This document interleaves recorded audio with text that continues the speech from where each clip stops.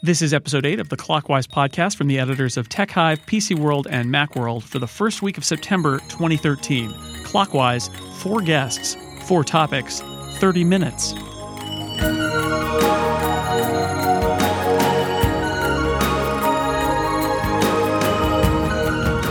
Welcome back to Clockwise, the topical tech talk that tests timing. I'm your co-host, Dan Morin, and sitting across the table from me, as always, is my co-host, Jason Snell. Hi, Jason. Hi, Dan. How's it going? It's going pretty well. I'm excited to be here. It's a big week for news, and just I guess it's only like Tuesday, so that says something, I guess. Yeah, it is a big week. Lots to talk about, and we'll talk about some topical stuff and some not topical stuff. Sitting to my left is Macworld and Tech Hive executive editor Jonathan Seff. Hi, John. Hey, Jason. It's good to have you. Thank you. And sitting to my left is Tech Hive senior editor Mark Sullivan. Hi, Mark. How you doing? Hello. Pretty good. Nice to be here. Thanks for being with us. So let's go over our format just for everybody listening at home, as I'm sure they are, or in their cars, or wherever. If you missed they the first 7. Yeah, we want you to be able to pick this up wherever. There's no continuity, really. No. Except for that thing that happened in episode 3. But Dan was possessed by an alien. And, briefly. Jason died, but we brought him back. Yeah, I was resurrected. Sure. Yeah, so a good time. So in less than 30 minutes. Yeah, we get a lot of done. So each of us has brought a technology topic that we think is worth discussing today. And we don't want to waste anybody's time, so we're going to spend 5 minutes on each of the topics. And because I'm the co-host, and as we know, co-hosts always get to do whatever they want. And possessed by an alien, too. Yeah, that we also get to do whatever we want when we're possessed by an alien. It's true. So I'm going to go first, and then the... Fair enough. Yeah, what do we do after that? Well, the action will move clockwise, Clockwise, I guess. Yeah. Just arbitrarily. I flipped a coin before the show. We'll go clockwise today. So to start it off, I'm going to talk about what is probably the biggest news of the day, amazingly, in the day that other big stuff happened, which is that Apple has confirmed that they will have an event next week on September 10th. And it's expected that they will announce a new iPhone. But all we really know from the invitation is colors.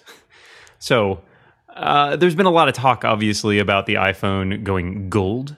And I'm just kind of curious. I feel like colors are this thing that go in waves. Is this an attractive thing? Are we back to sort of, the fashionization, if you will, of technology? What are your thoughts on colorful gadgets? And do you like them, or do you prefer something a little more monochrome? We'll go to my left, to Mark Sullivan. You mentioned fashion. I kind of think the opposite way. Colors strike me, especially the gold color, as sort of the defashionization, if you will, of these devices. I don't find it a very appealing idea at all. I think the way that they look now is probably better than a color option, although, I am old, and potentially younger people might have a very different opinion of that. That's fair enough. Yeah, there's some tackiness in some of it potentially, but I don't know. Apple has a way of making things like that look sleek and good, so it's possible they could do that. Jason, what do you think?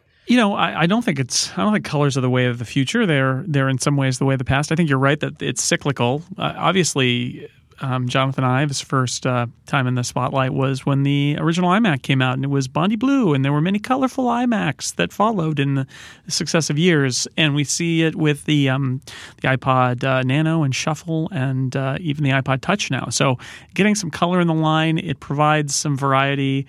Right now, people who are iPhone users have to use cases to add kind of a touch of color and that touch of personality. If you're in a home that's got several iPhones, it's a good differentiator. This is the blue one, this is the green one, this is the red one. So I think offering color options is good. I really do like the black and white with the silver aluminum finish.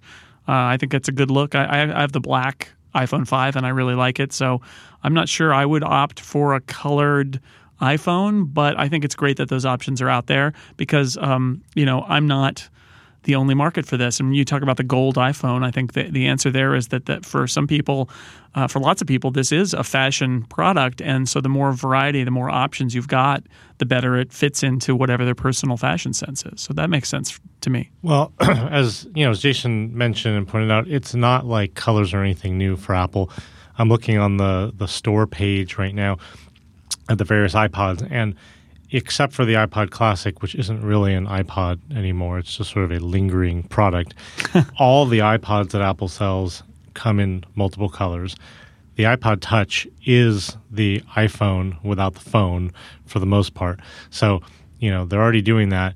And as Jason also said, you've got cases. Everyone has to do something to differentiate their phone. When my dad got an iPhone, he said, I want the most gaudy, bright, ugly case you can find so I don't lose it. And so having that differentiation, I think, is really important. And, what is it, the Moto X? Is that the yeah, right. phone? This is what Google and Motorola are doing as well. The whole idea there is complete customization with colors and everything. And, I think that's a little bit over the top because you can just get a case if you want it, and sticking with some basic stuff I think makes more sense. But having an extra color option for the regular iPhone and then the so-called iPhone 5C that we're seeing stuff about, having that in a series of colors brings it more in line with the iPod Touch and the iPod family. So I don't see any problem, and also I think it's going to be champagne, clearly not gold, because that's class. Bronze. Yeah. Well, it's interesting that the fashionization stuff, and Jason, you mentioned the iMac, the original iMac, which of course came in colors. And I was thinking back over all the Macs I've owned, and I only owned one ever that was not either silver, black, or like that old pucey color of the old gross beige, Macs. yeah. And that was, I owned a G3. I have a PowerMac G3 Tower, which was blue and white, right. Which I liked, but I never owned any of those iMacs and everything. And I've stuck pretty much with the black iPhone since I've had it. Although there was rumors about a silver one, like sort of a silvery colored back iPhone 5S with black, the black front and everything. I thought that actually looked pretty good. I would consider it. And you can use it to kill werewolves too. That's the most important thing. And as we learned from episode 4, Yes. Werewolves are everywhere. That was when Jason became a werewolf. Folks, you got to listen to the back archive. Seriously, you have missed out on How did Dan cure you of that? We never explained it, but I think if you read between the lines, I think there's foreshadowing There's there. something there. Yeah, Episode this is a deep 9. catalog. Yeah. So that's my topic. Thank you all for weighing in on that. And I'll pass it to Mark for his topic. Great, thanks. The New York Times this morning has a story about surveillance. It's one of seemingly a string of stories since the PRISM scandal that have come out with new realizations about what the government is doing. This time, the DEA, it has been found out, has been using what appears to be a gigantic AT&T database of phone records going back to 1987 to investigate suspected drug runners, drug pushers, drug traffickers, what have you. And this, of course, has been pretty much under wraps. It's called the Hemisphere Program. And the fact that this is housed in an AT&T database on AT&T property is significant because it represents what we're seeing more and more, the government outsourcing all this data that they can access at any time with sort of a rubber stamp court order. And it's not their data. It's somebody else's data, and therefore the data can be kept longer. More things can be done with the data without violating any laws that we know about. So it's just the next chapter. Privacy people are up in arms about it once again, and another interesting development. Yeah, I look at this, and what's fascinating to me about this story is that AT&T, it sounds like it's an unprecedented level of access, and it's not something that they actually have, the government has, with other phone companies. And I know AT&T does a lot of routing of all sorts of different carriers, and so anything that passes through their network can be looked at here. I'm generally troubled by the close ties between the government and large corporations, large communication companies. They're regulated by the government.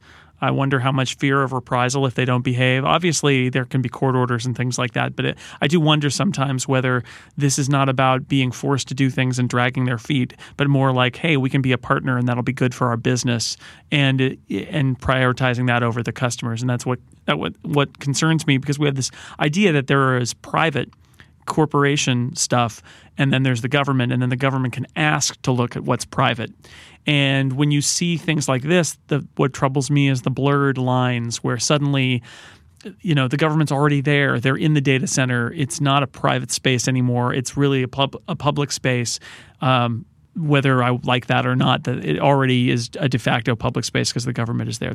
That's what bothers me about it. John, what do you think? Yeah. Troubling is a good word. I'm surprised that AT&T has the technological, fortitude to actually have 25 plus years of call data stored somewhere, because they've been on tapes, right? Magnetic tapes. They've been so. I've had AT&T phone service, landline, and then iPhone for such a long time, and I've had so many problems over the years that I'm really surprised they've been able to manage such a thing.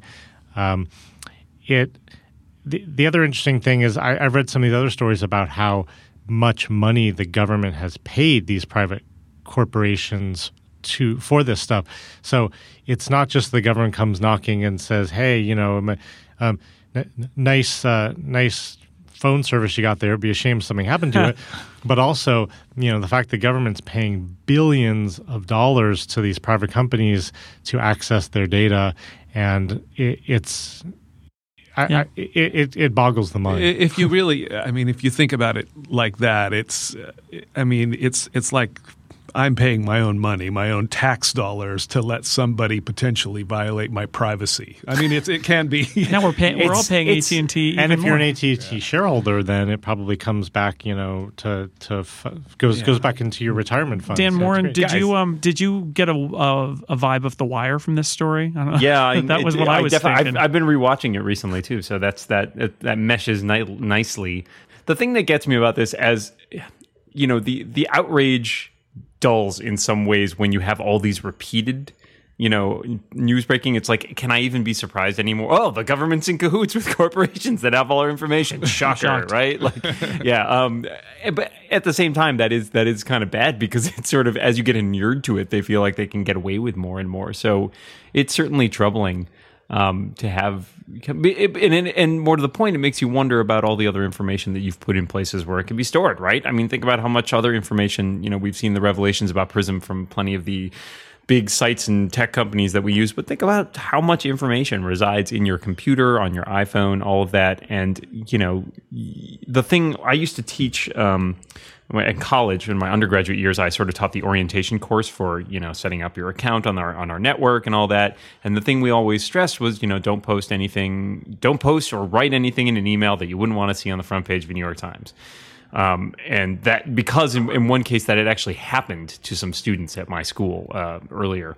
And so, at this point, that's one of those things I think you have to sort of take a standard operating procedure is, don't put anything in there that you wouldn't want to see, have the government have access to in some ways, which sounds awful. Like, you should have a reasonable right to privacy, but, I think there's a two-pronged approach there, one being sort of the practical application from yourself, and the other being sort of like the legislative approach of petitioning your congressman or whatever to see what they can do to change this law, or enact laws that prevent this kind of violation. But, in the meantime, it's a fact of life nowadays. You just got to be used to it, which is terrible, but it just kind of is. Thanks for bringing me down, Dan. All right. Next week, we'll move on to the next topic. Some other big news that happened this week is Microsoft bought most of the parts of Nokia, including what we think of as Nokia, the phone business of Nokia. So let's see. Microsoft makes its own game console hardware. It makes its own tablets with the Surface, which is really kind of a laptop-tablet hybrid. It is now the owner of a phone-making company, a hardware company to go with its software. So traditionally, Microsoft made Windows and let all the PC partners make the PCs, and that's still going on. But Microsoft seems to have changed its tune and is now getting really deeply into the integrated hardware and software business. Now, they say they are still going to have partners and take care of their partners and all that. But if you look at what they're doing, if you look at what Apple's whole product line is, and if you look at what Google did in buying Motorola, I have to ask the question, what does this mean for companies that don't have their own software assets?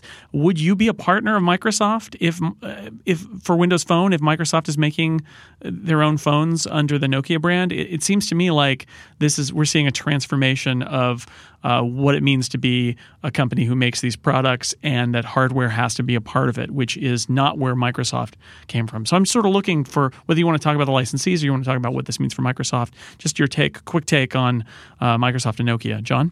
Well, over the last 15 years of covering tech, I've learned that you can always take Microsoft at its word. So if it Sure. if it says that licensees At Microsoft word? that if I take it it's Excel. Yeah. It's strange. So if they say that licensees will get the same treatment, with the operating system, then of course they will. No, of course, it's going to make a difference. Windows Phone 8, is that what we're calling it now? Sure. Windows Phone 8 Super Champagne Edition Update 2. It's there's iOS, there's Android, and then there's hey, look, we're here, and people that like the Windows Phone experience like it. But right now, the best phones, maybe the only phones, are the ones that Nokia makes. They're not the only, but they are the best. They are the Lumias. Yep. Yeah, those are sort of the best phones out there. So, in a sense, Microsoft was already partnering with Nokia, and I'm sure there was a lot of back and forth there trying to make these really good hardware-software mixes to make those good products. So, but if you're HTC and you're making Android phones, but Google's got Motorola, and you're making Windows phones, but Nokia and Microsoft are now together, what the heck? What do you do? Yeah, I could see a real problem there. I mean, I'm supposed to license this software and pay for it, and then I have to go out and sell against Nokia phones that are, running that and tightly or owned by Microsoft now. That doesn't sound like a very friendly proposition to me. So I'm sure that there was – some people are saying at the bottom of this that the reason it happened is because Nokia was about to go bankrupt, some people are saying. And others are saying that the reason this happened now is because Nokia was about to give up on Windows 8 because they can't make break even with this OS. I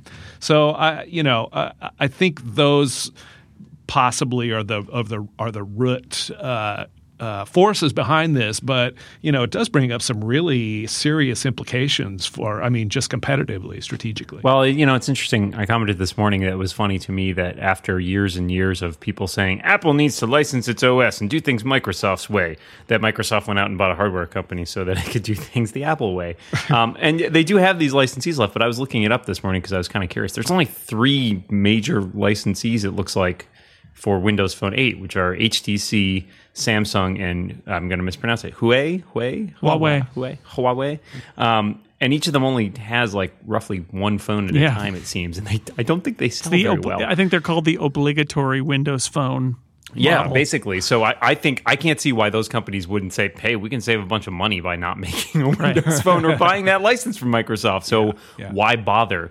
And at least on Android side, we can tweak it, we can customize it, and it's free to us right now. Yeah, Google has Motorola, and they're building their own phones, but A, they're only kind of slowly ramping up there, and B, again, like I said, it's free, and you can tweak it, to your heart's content. So that gives a lot more opportunity for those companies like Samsung, which has done a amazing job of sort of turning Android into its own brand, of putting their stamp on these things. So I don't know if it'll help Microsoft at the bottom line. I know a lot of people have said positive things about Windows Phone 8, but certainly it hasn't done as well as I'm sure Microsoft would have liked it to. But maybe this is just Microsoft's way of going down and taking Nokia with it. Yeah. Thanks, Steve Ballmer.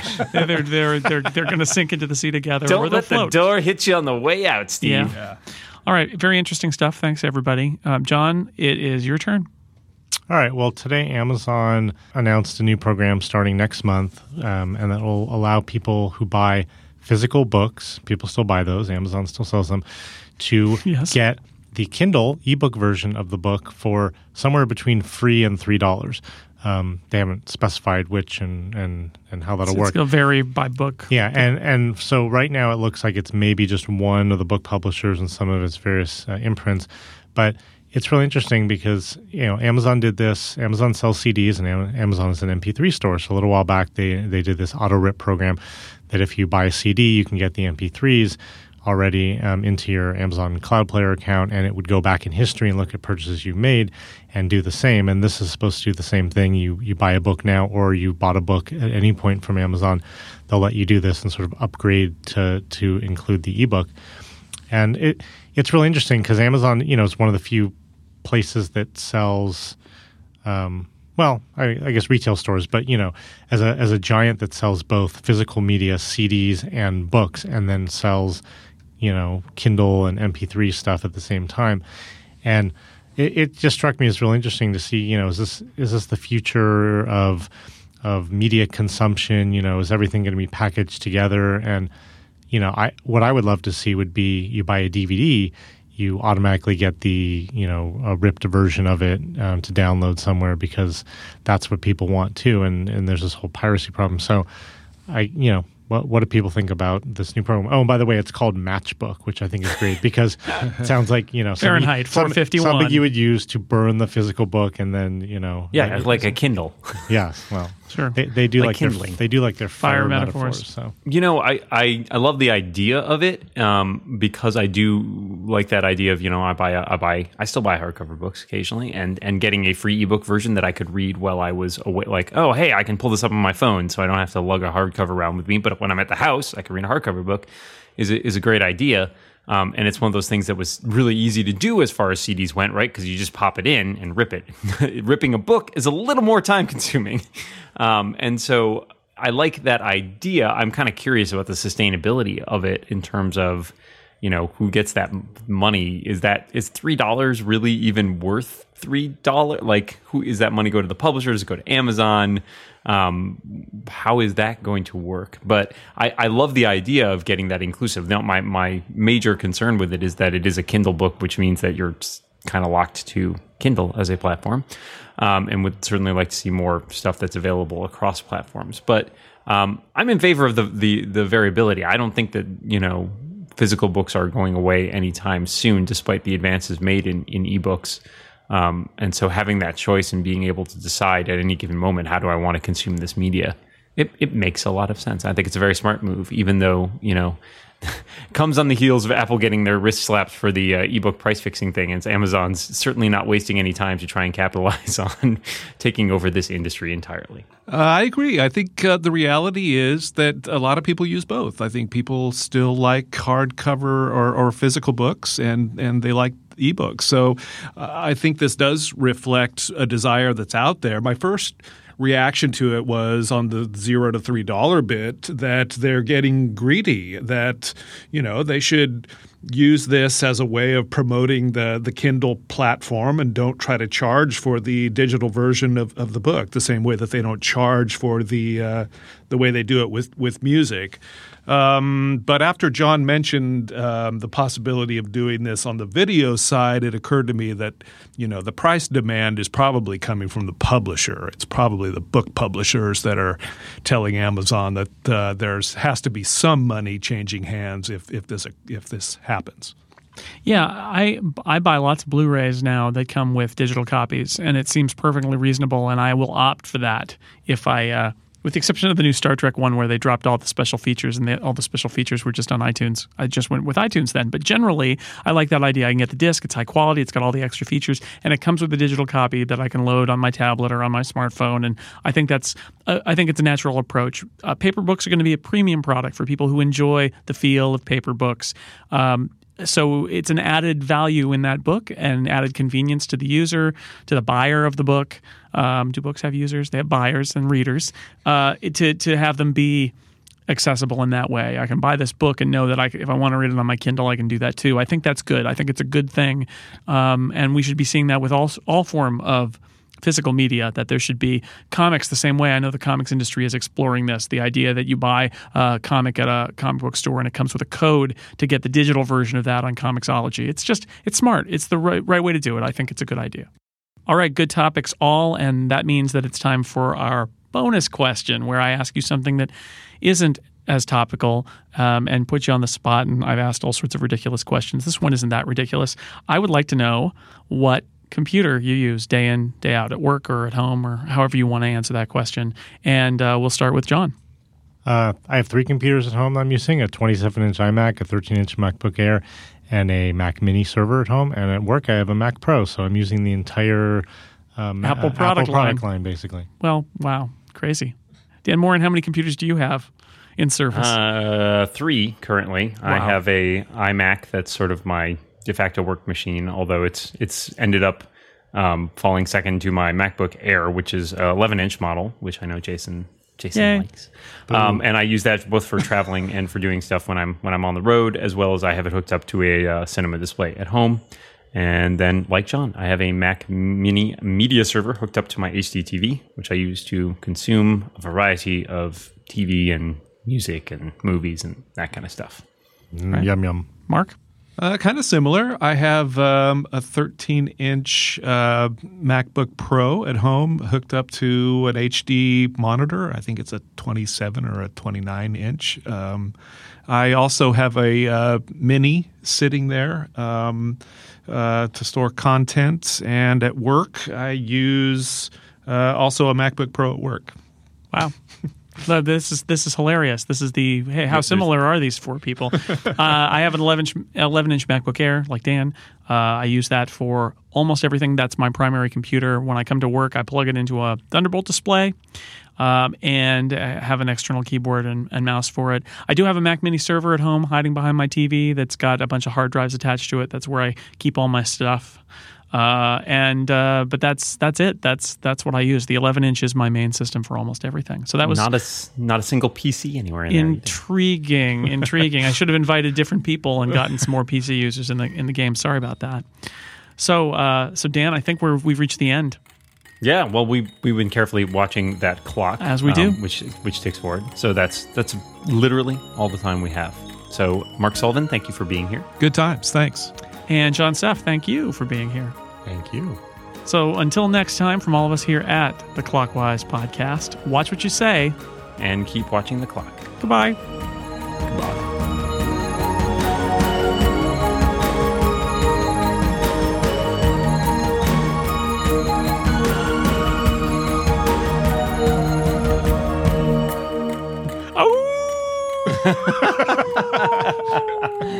Oh no, Dan, I need the silver iPhone. Shoot me with the silver iPhone before I kill again.